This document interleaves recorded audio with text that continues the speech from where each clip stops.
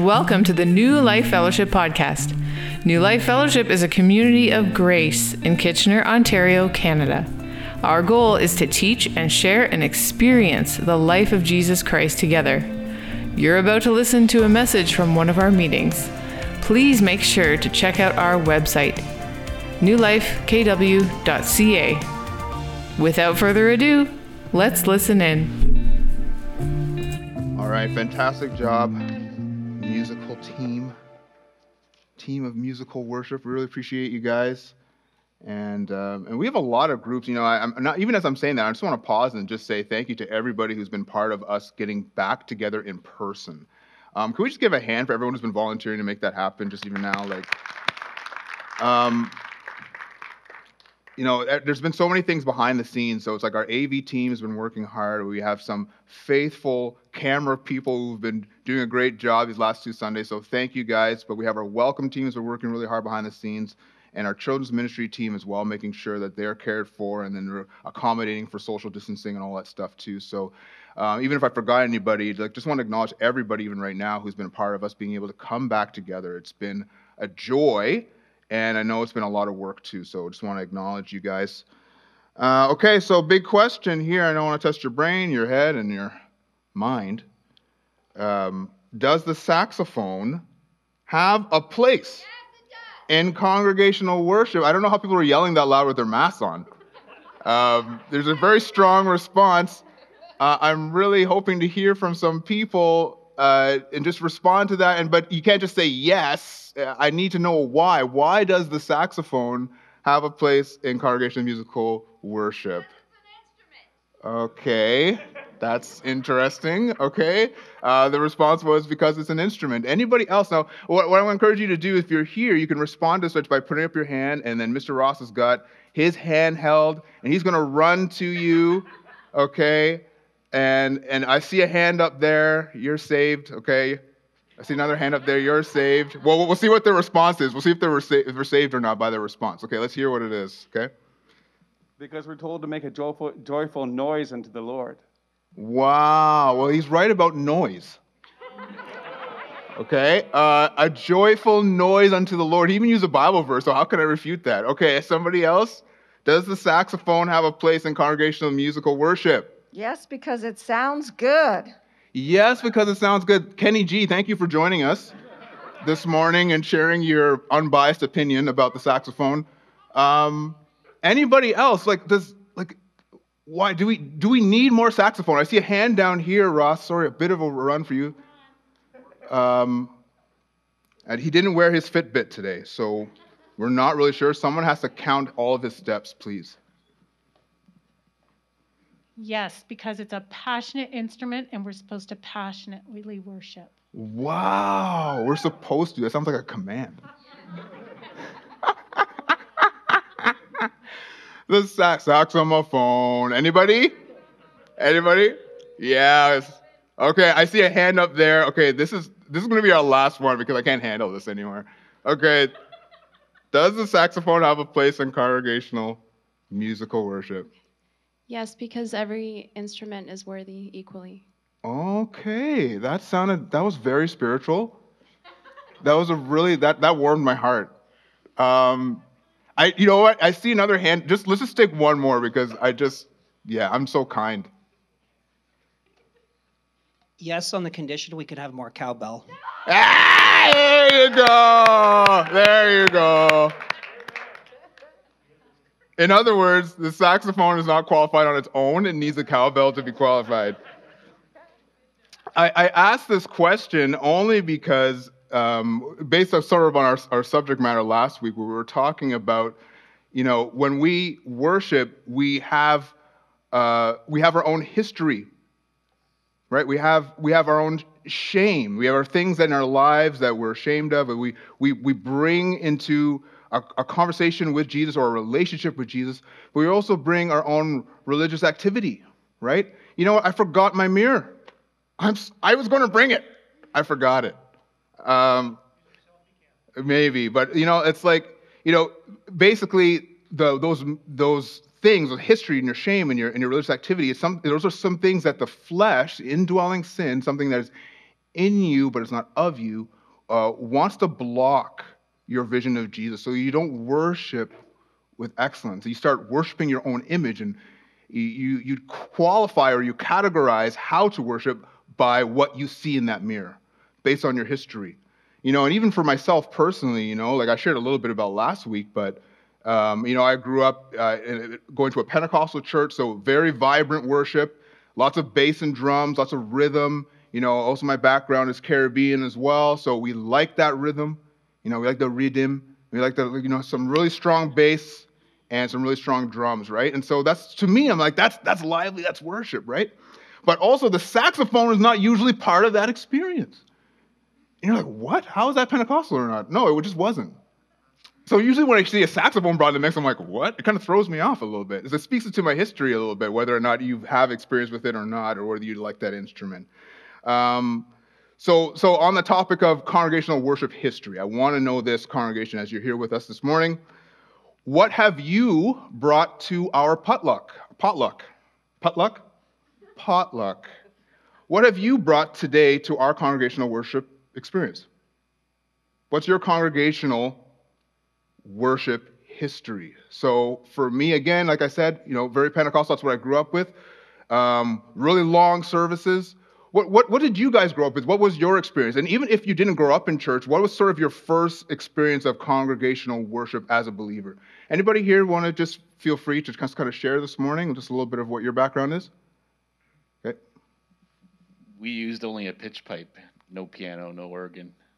A pitch pipe. That's right, to start it out, a cappella. Really? Yeah. Oh my goodness. Sorry, when you said pitch pipe, I imagined like a like the whistle. Like I don't know why. Like a disc. And then we'd sing a cappella, 4-part harmony. Wow. Amazing. Okay, that's really interesting. Okay, what else have we brought to our potluck today?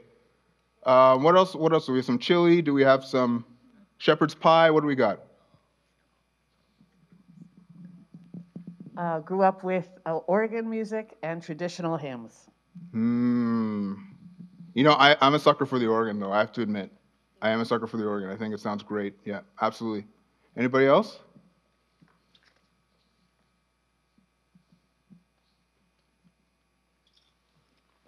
I had the lovely early 90s transition from piano and organ into, guitar, Shine Jesus Shine. And that kind of thing with the girls and boys clubs at church.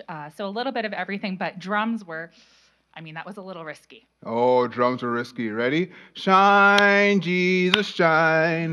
Fill this land with the... Okay, here's the next one. Okay, let's go. I grew up also with the long services and turning hymns into Latin rhythms. Oh, interesting. What? I think that's excellent. That's. Can you salsa, Robin? Never mind. No, not. We're talking about worship, not idolatry, I guess, at this point. Anybody else? What's your congregational worship history? I'll take one more. Okay.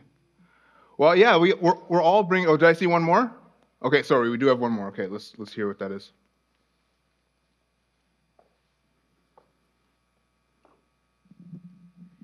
My first experience was a lot of loud music, full-on guitar, drums, keyboards, everything with lots of dancing and clapping. Oh, totally, yeah. And singing pastors. Oh, wow, you're. Ross says not here. That you won't get that here. Next week. My goodness. Well, we're bringing so many different things to the potluck when we come together. We're bringing all kinds of history, and some people like the hymns. Some people like the choruses. Some people like certain instruments to be part of it. Some people feel certain instruments take away from the experience. So when we're talking about worship, we're really, in this context, we're only really talking about Sunday morning, correct? Right? So we're talking about 2 hours on a Sunday. But is that where worship happens? No, but it does at one point, but is that the only place it happens? Well, no. It's worship, like we learned last week, worship is a response to seeing Jesus. So worship is actually one act that could have multiple expressions. Worship is one act that could have multiple expressions. And so last week we talked about, well, how do we then worship with excellence? How do I personally worship with excellence? And so the answer to that is we do that by trusting Jesus to speak into our history, so a little bit of what we talked about, but also allowing Jesus to speak into our shame and our religiosity. So another way of saying our religious activity. We allow him. We don't go and say, okay, Jesus, I'm going to change all these things on your behalf. No, he's so gentle, he's so sweet. We saw last week that with the woman at the well, he invited her into an intimate relationship where she can worship with excellence, and he gently instructed and corrected her and to redirect her focus on the one by whom we worship through, and that's him, is Jesus Christ, which is so awesome. But this morning, what we want to talk about is how do we, not you or I, how do we worship together with excellence? And again, let's look at our potluck. Look at all the things that came up today. Some people want saxophones in church. What? How am I going to deal with this, Jesus? How will I make it through this experience? And some people wanted organs. Some people had organs in their background. So you see that. Some people like the hymns. Who here remembers the worship wars? You know that term, worship wars? It's basically it's something that I think generally a lot of churches experienced in the 90s when there was a kind of a transition in congregational worship and congregational music. And so it was something where it did bring a lot of disunity to the church. And it's such an interesting example of how the enemy wants to take advantage of something that God has worked so hard to do, which is to bring us all together with all of our different histories and shame and religious activity and make us one, just like Jesus prayed in John 17. So just quickly, let's just do a recap. Let's do a quick recap of last week, and then we're just going to jump into what we're going to be talking about today. Because what we're going to be narrowing in on the one passage two verses in the passage we were looking at last week. So we were talking about the woman at the well, and then Jesus makes a statement towards the end of the passage. He makes a statement about how the true worshipers will worship God in spirit and in truth, because God is spirit, and so those who want to worship him must worship him in spirit and in truth. And what we're going to find out when we look at that today is we're going to find out that the way that we do worship with excellence is when we trust God to initiate worship. This is how we come together with unity. We trust God to initiate worship. We also trust God in conflict, right? Because based on our history, our individual histories, our individual shames we bring into our gatherings and into being a community, our religious activity, based on those things, conflict arises, right? So we trust trust God in conflict, but we also trust God with our expectations. And then the end result is unity. The end result of worship is unity. And it's unity that empowers and protects and inspires us. But we're going to look at that together in this talk this morning. So let me just pray quickly and let's just jump in. And I'll just say, Jesus, that this is a subject matter that's way above what I'm competent in my own mind to bring. And so, I'm bringing my own history, I'm bringing my own shame, bringing my own religious activity into this time as well. So I'm asking you to even, help me to see past that and help me to see you as I'm speaking, but also help us to see you. And I just pray every aspect of what we do this morning, every aspect of what I do this morning is just worship, because you are worthy of it. Because of what you've done, you are worthy of that. So I pray this right now in Jesus' name. Amen. Okay, quick recap of last week. Okay, so we were talking about worship as a response. Okay, and we say the worship is a response primarily because that word, like that word worship, even in Hebrew, the shachach is how you say it. Everyone say shachach. Good, you're all Hebrew scholars now. It means like three things. It could mean worship, it could mean to bow down, and it can also mean to kiss. It's an affectionate response. So like the verbal, like the verbal picture that it's supposed to paint is the idea of a dog licking its loving master's hand. And we can understand that a little bit in the New Covenant because we understand that we love because he first loved us, right? 1 John chapter 4, verse 10 talks about that. So we respond to God with love. And I think one of the best descriptions of this that we can find in scriptures is Romans 12, verse 1. So let's put it up on the screen. Romans 12, verse 1. And it says this. Let me do this. I appeal to you, therefore, brothers, by the mercies of God, to present your bodies as a living sacrifice, holy and acceptable to God, which is your spiritual worship. Woo! I did it. Thank you. Appreciate that. I need it. So I appeal to you, therefore, brothers, by the mercies of God, to present your bodies as a living sacrifice, holy and acceptable to God, which is your spiritual worship. So this is a new covenant instruction. And it says, by the mercies of God. Another way of saying that is like when you respond, how you respond to the mercies of God, how you respond to the gospel, to the fact that you have been now made righteous by the death and the resurrection of Jesus, and you have now been born of God, and you are in Christ, and his Spirit lives in you, and the wonder of that should evoke worship. It should evoke a response in you, and this is the response, that I present my body as a living sacrifice, holy and acceptable to God. Are you living? Yes. Are you holy? Yes. Are you acceptable? Yes. The only instruction there was to present your bodies then.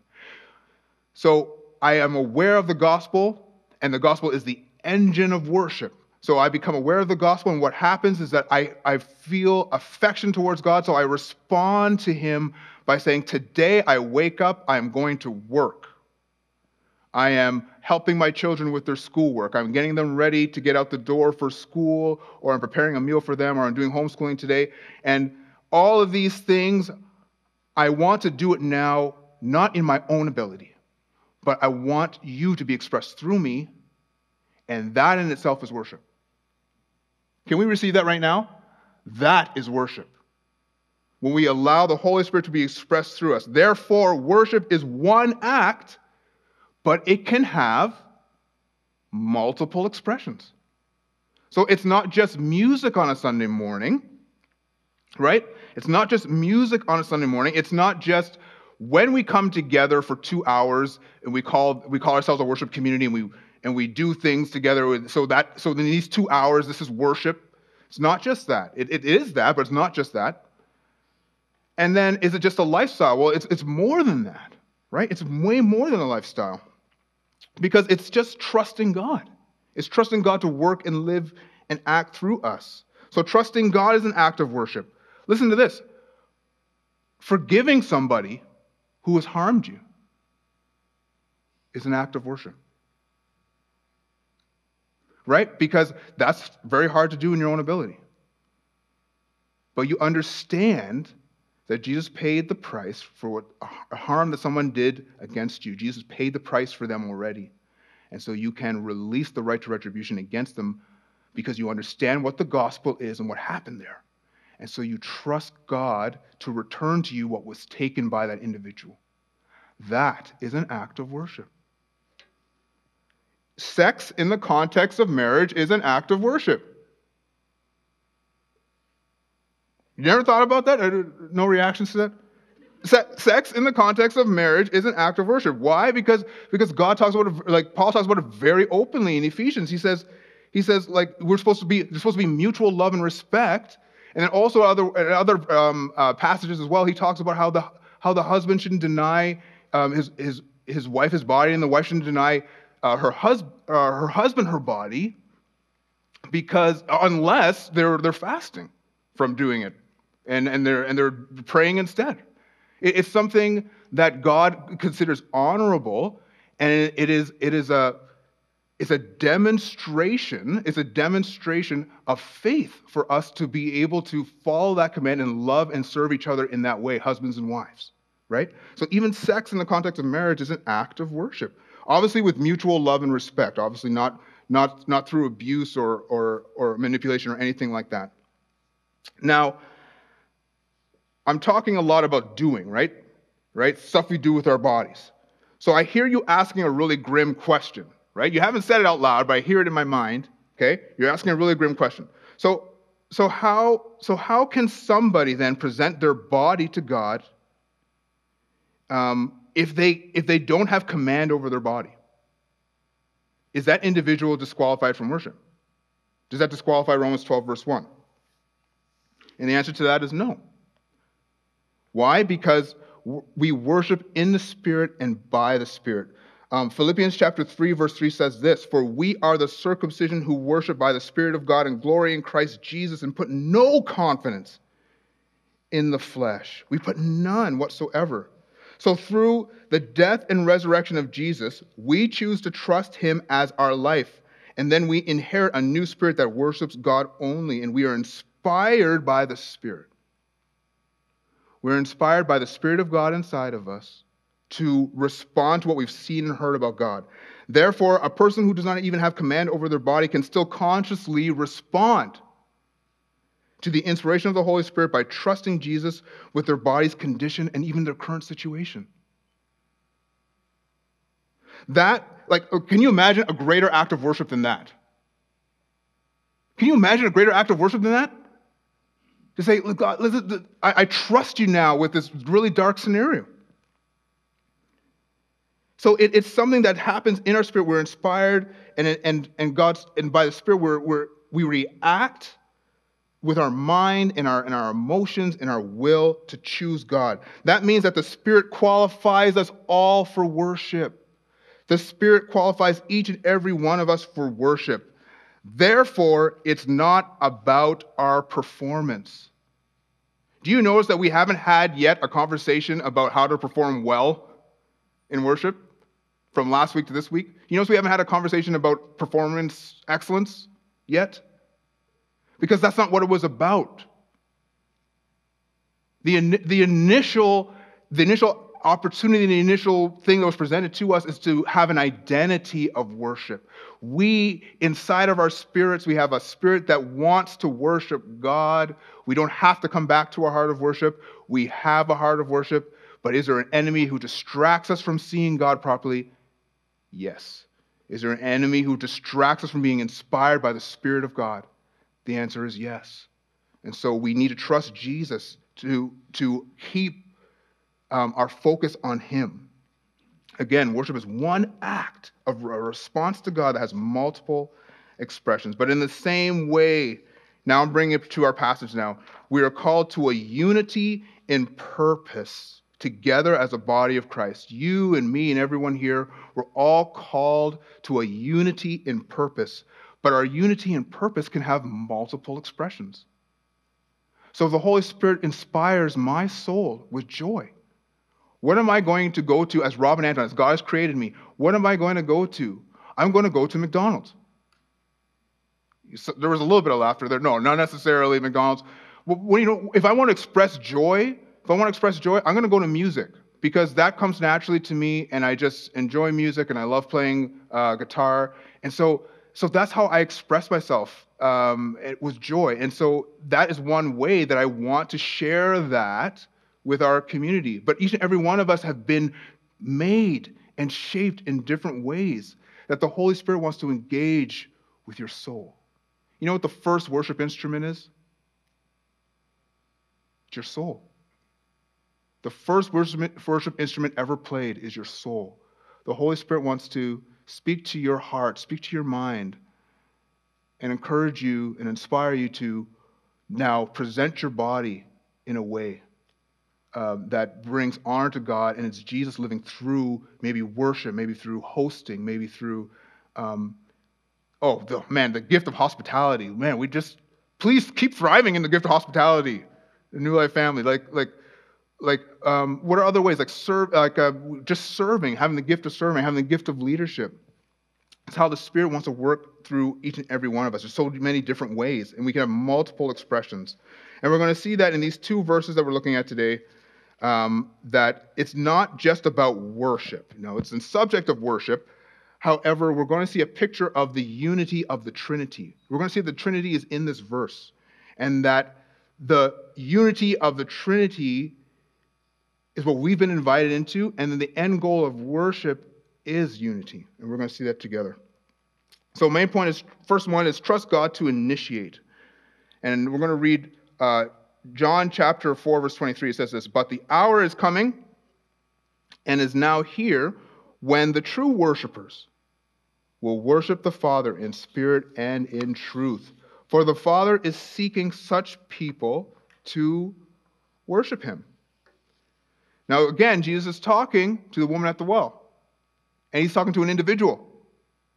And all of a sudden, his subject matter changes.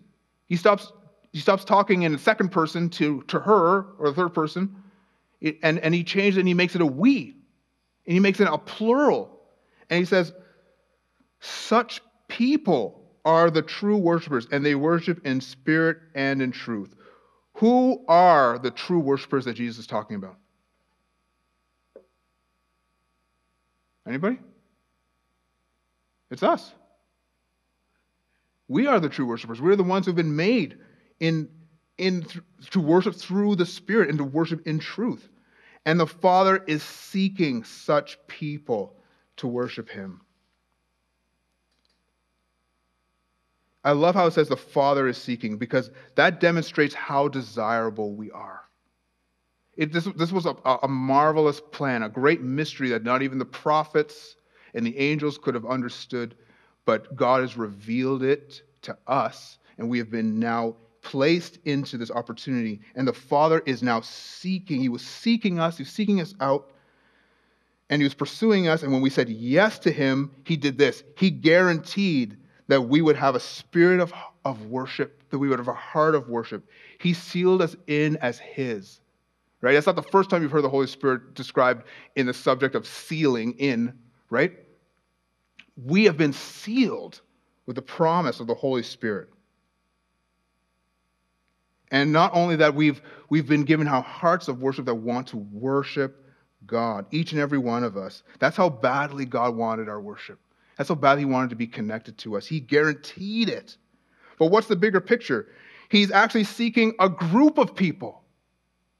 Right? Because he was talking to an individual, but all of a sudden he says, no, look, it's a group of people. He desires all of us. Turn to the person beside you. I've always wanted to do this. Turn to the person beside you and say, you're desirable. Okay, obviously to your spouse. Okay, turn to the other person. If there's no one on the other side, to the other person, turn to the empty seat and say, you're desirable. You're desirable. Okay, you're desirable. Isn't that great? Like, God pursued you. He is seeking, I love that word seeking. He's actively seeking those kinds of people who will worship him in spirit and in truth. And when he got you, he said, no, I'm making it guaranteed that we'll always be together because I'm bringing my spirit in you. Now you will be fueled from the inside out to live for me beyond the desires and the passions of the flesh. Matter of fact, he even crucified them. Jesus crucified the desires of the flesh on the cross.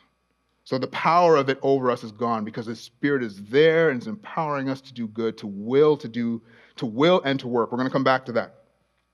All right. So the Father has revealed himself to us in Jesus and invited us into the function and the work of the Trinity to now worship. And so I talked a little bit about this last week about the stained glass windows, right? And how each and every one of us, we are all coming together as a body, but we're all coming broken. Because we're coming with our own history. Hi, mirror. Too bad. We're coming with our own history and shame and religious activity.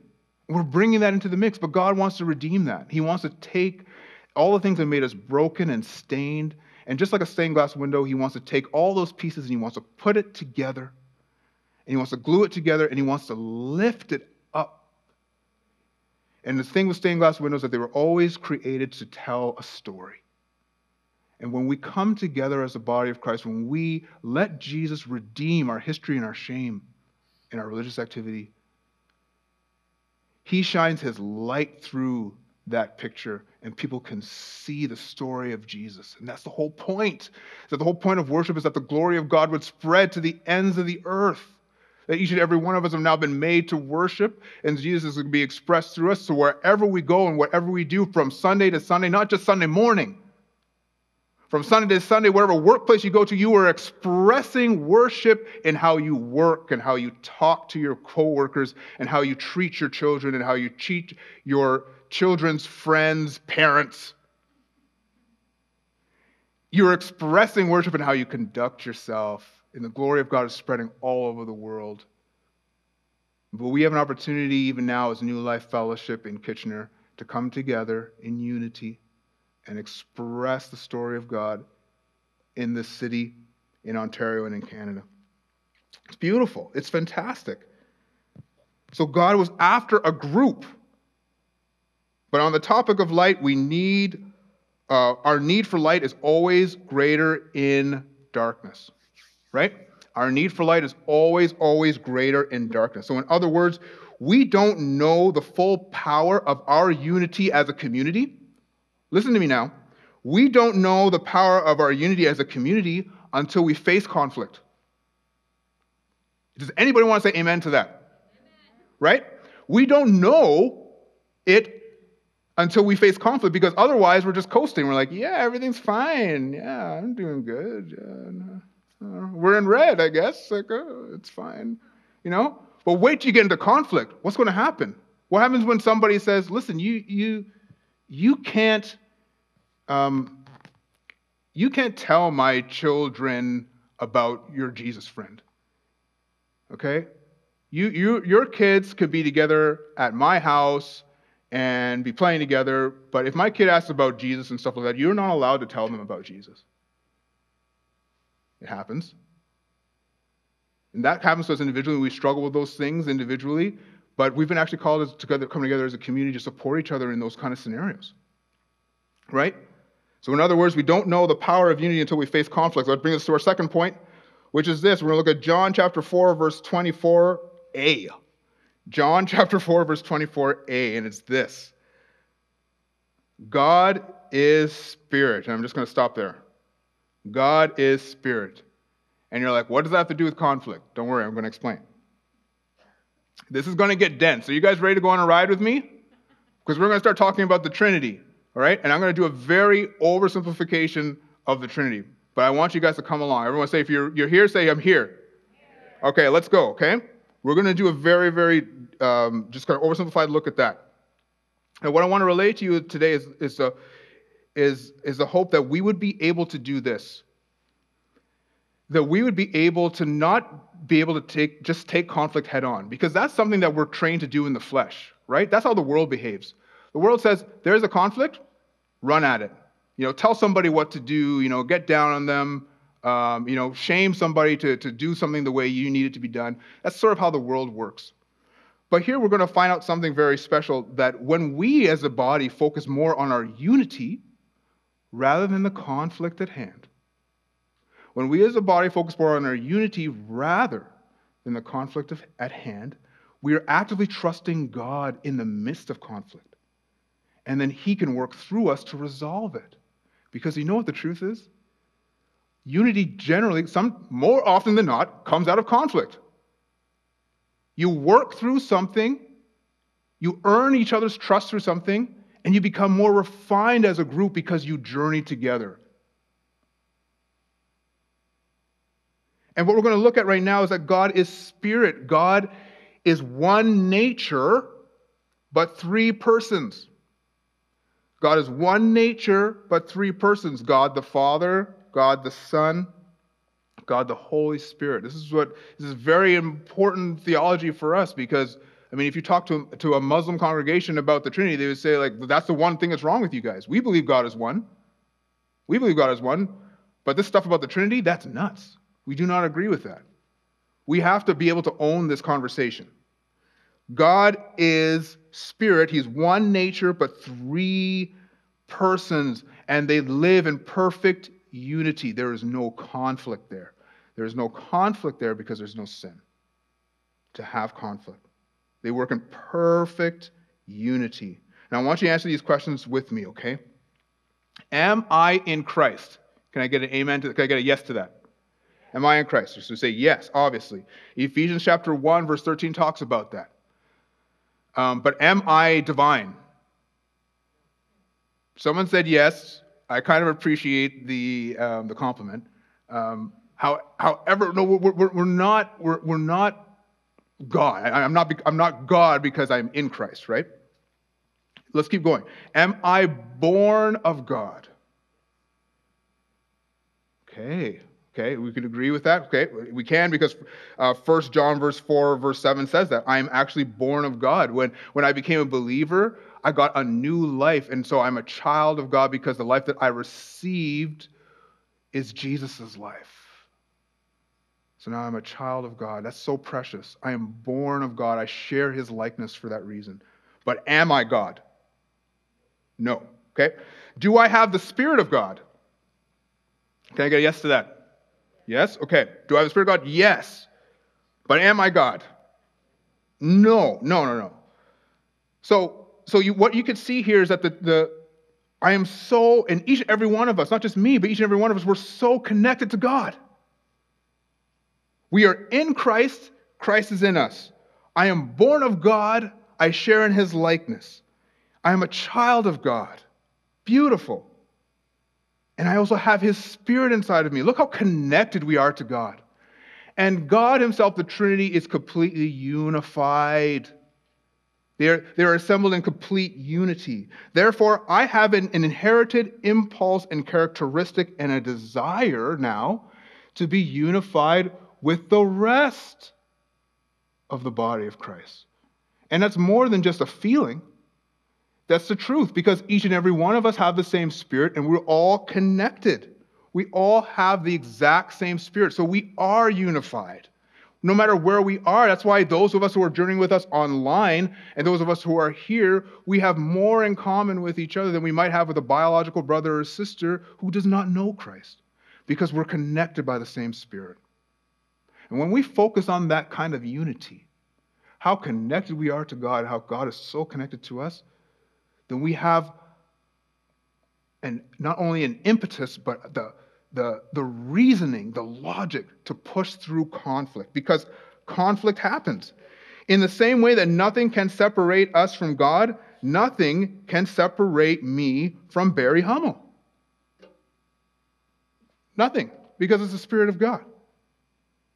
Now, the enemy wants to take advantage of my history, my shame. The enemy wants to take advantage of my religious activity, what I think I need to do to please God, to create a distortion where I believe that somebody else who is in the body of Christ is my enemy, and that I am not connected to them. And that is the disunity that the enemy loves to stir up. That's where the worship wars came from. Because people were focusing on their conflict, their differences, rather than focusing on how united they were. And it still happens. It's not the end of it. And there's nothing actually wrong with the conflict in the first place. The fact is that we're just not going to let the enemy have a foothold, right? Because when each and every one of us bring our mirrors into our community, we bring our mirrors into our worship times. When we bring those in, we're all inviting ourselves to have conflict. Why? Because we have the flesh. Because we have indwelling sin. It's going to happen. But it's not the end of the world. It just means that whenever we recognize there's conflict, it means that maybe, just maybe, I need to let Jesus bring my mirror down. Or maybe I instruct or I correct a fellow brother and sister in Christ in love and say, hey, maybe you got a mirror at play. because we have so much in common. I want to fight for our relationship. I want to fight for our unity. Ephesians chapter 4, if you want to just jump there quickly, Ephesians chapter 4, verse 3 says this. It says, be eager to maintain the unity of the Spirit in the bond of peace. So you don't maintain something that you're just creating. You maintain something that's already there. We're already united. So even if someone brought the saxophone in, oh Lord, even if someone brought in a saxophone and was like, Robin Lowe, yo, I just want to play the whole melody of It Is Well with the saxophone, I'd be like, listen, I love you. I'm going to journey with you on this, you know? I'm just using the saxophone for fun. But it's an opportunity for me in that scenario to lay down my history mirror, you know, and consider what's really important at this time. And is God leading us or leading me to journey with somebody or to work something out? So conflict is not necessarily a bad thing. There can be good conflict. There could be opportunity for people to work together by acknowledging that it's there and allowing Jesus to remove it. And conflict is active. It's not passive. Sorry, not conflict, but unity. Unity is active. It's not passive. So it's something that we actively do. If I keep turning my head away from something that I feel is an issue and keep ignoring it and not allowing Jesus to speak into that, then I'm only going to invite more conflict in the future. And you know how that happens. We've all seen it in churches already. Most of us have been in churches for a long time. We've walked this road many times. We've seen somebody else walk this road many times. And we're tired of it, aren't we? I think it's time for the church to realize how connected they are to God and how it is their impulse and how it is natural to them to desire and fight for unity. Why? Because they are in Christ. They are part and journeying with what the Trinity is doing, and the Trinity is unified. It's part of our makeup. You know, even as a church right now, we have a bit of good conflict because we've grown a little bit over the pandemic.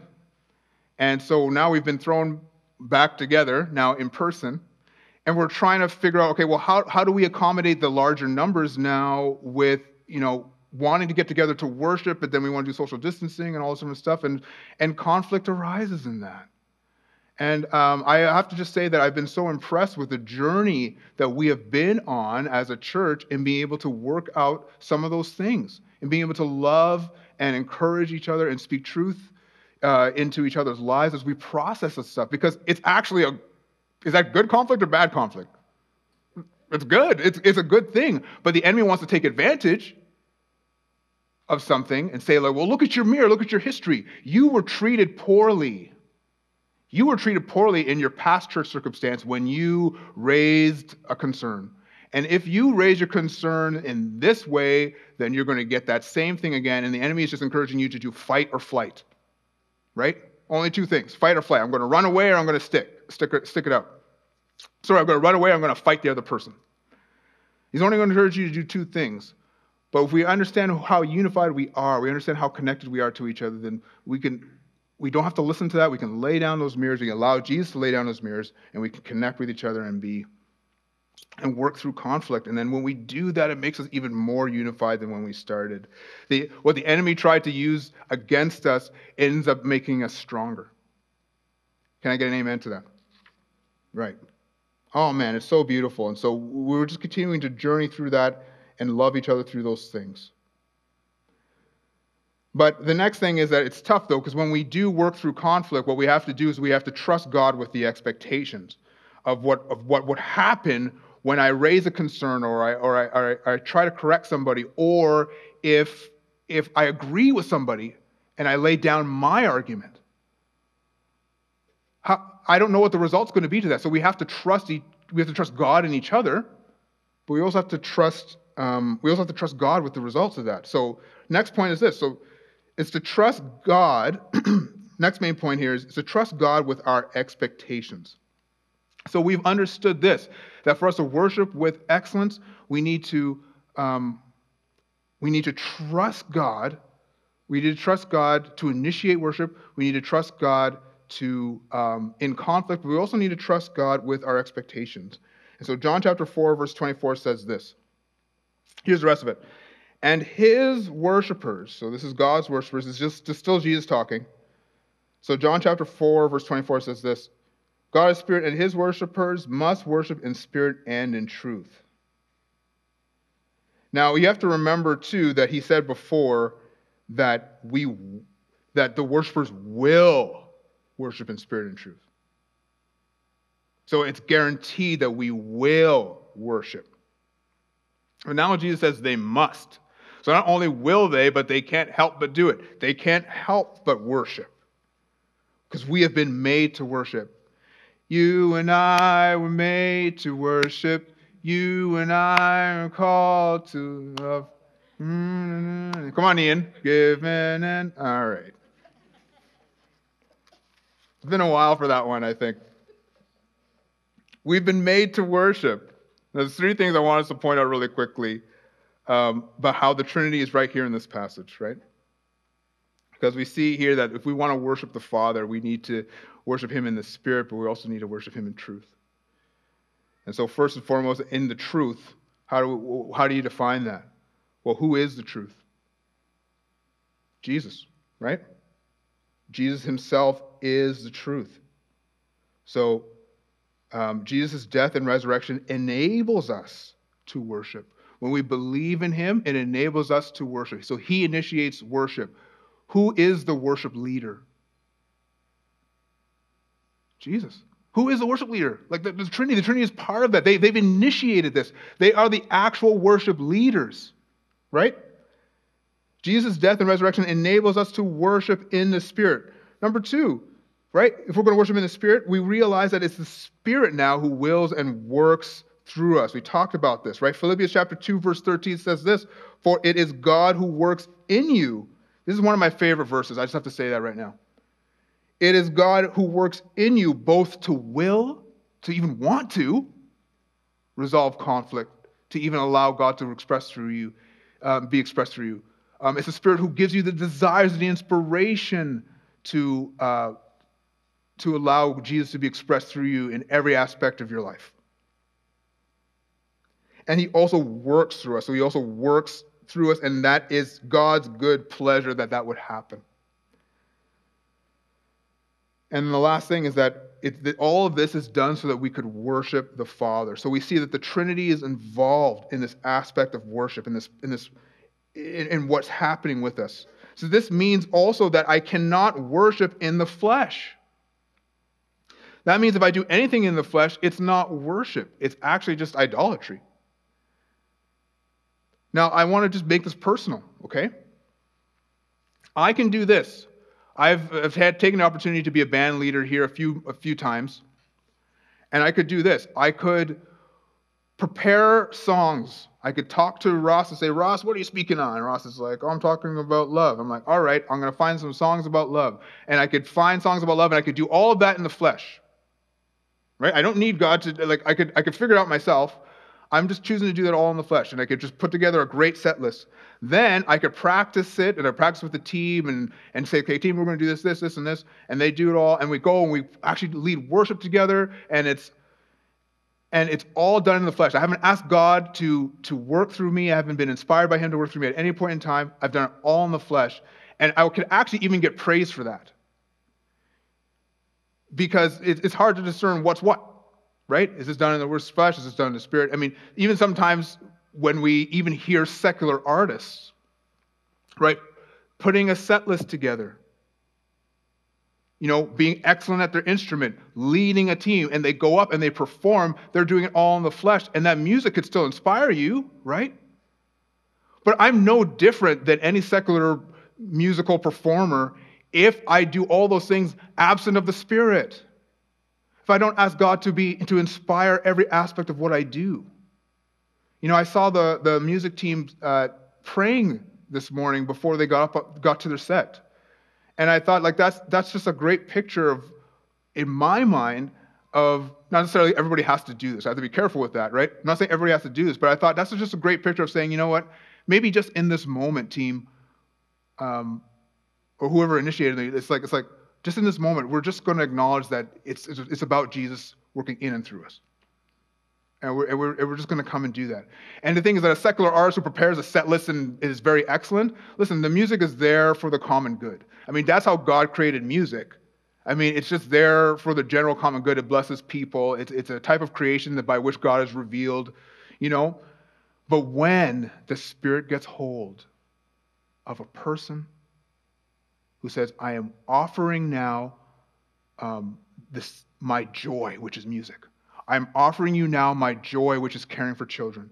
God, I'm offering you now my joy, which is being hospitable and preparing meals for people and having them over to my house and caring for them. I am expressing to you now, Lord, my joy, even in just doing a job that I actually hate, but I'm just offering it to you so that you're glorified through it. It's my joy to do that.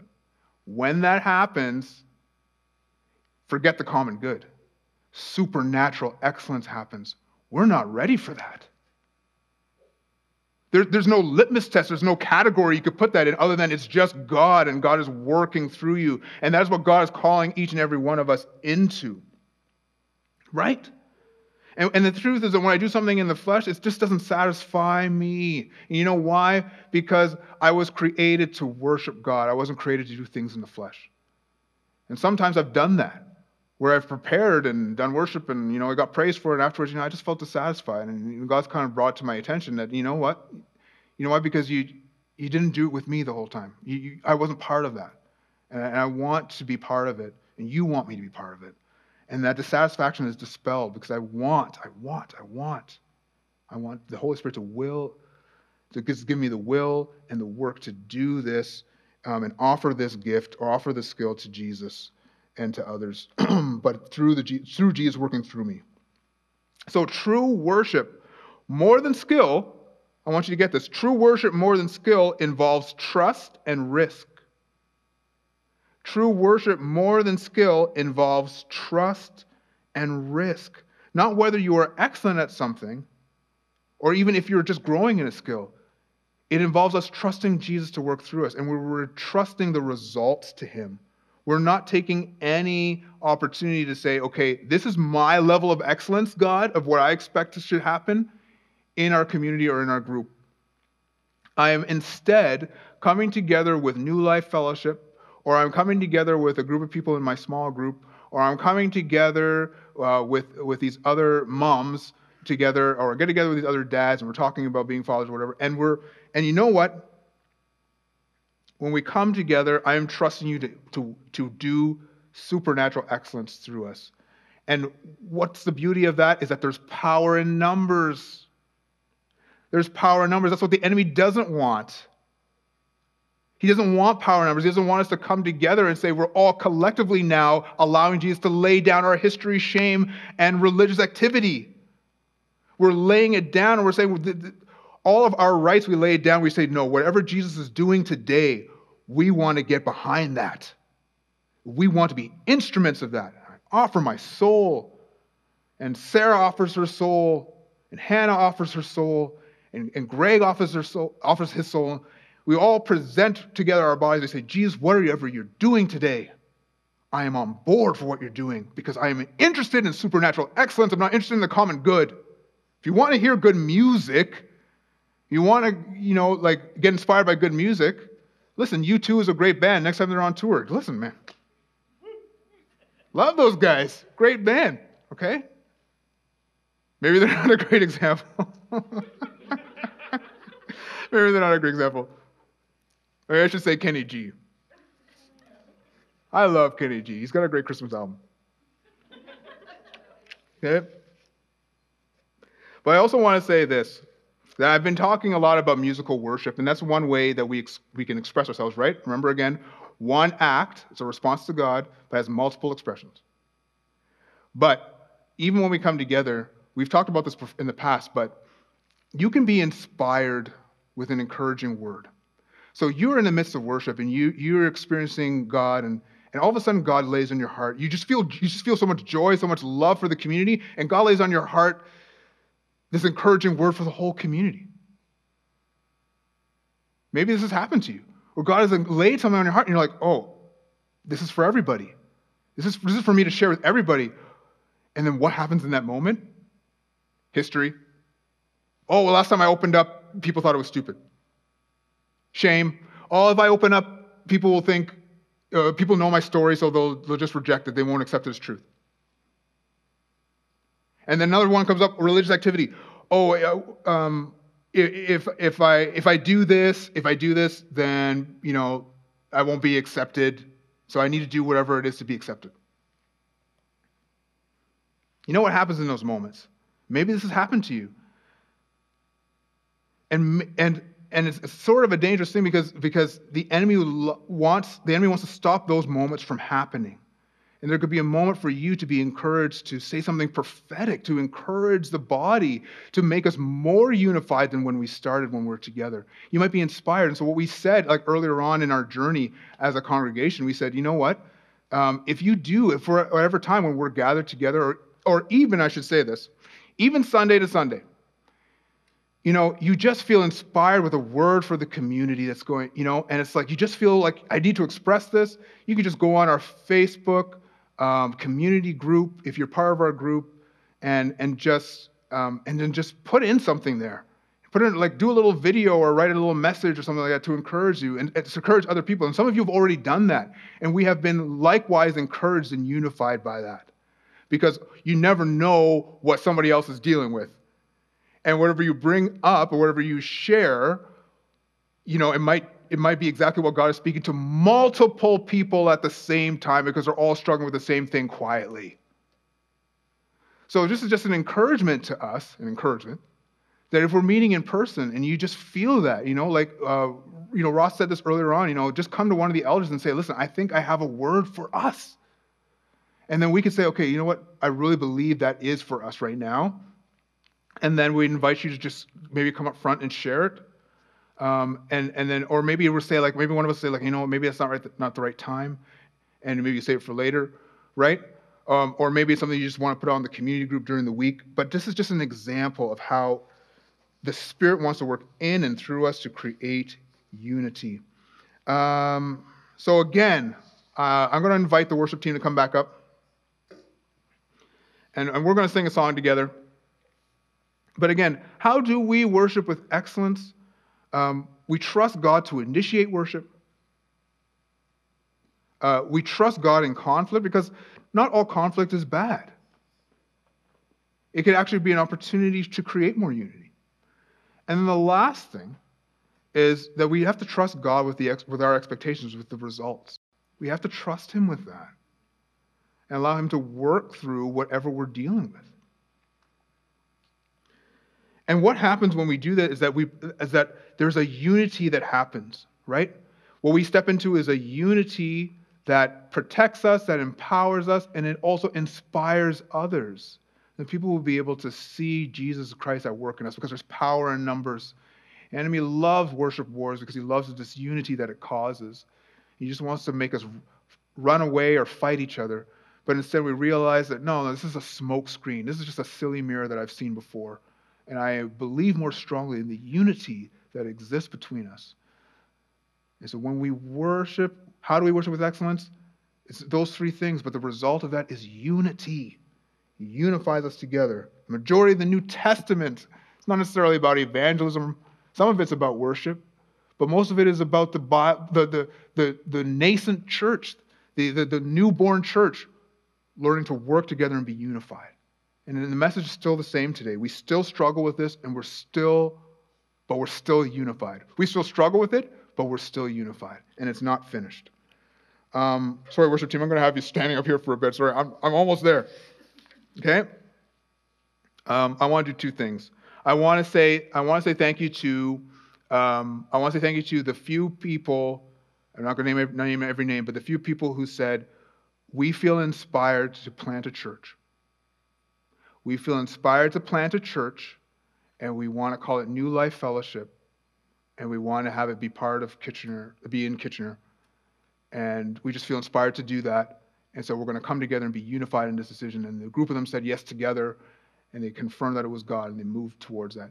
And I am currently now so blessed by this decision that they made, that they stepped out in boldness and in unity and did this. And that was an act of worship. And many people have been blessed by their faithfulness to do that.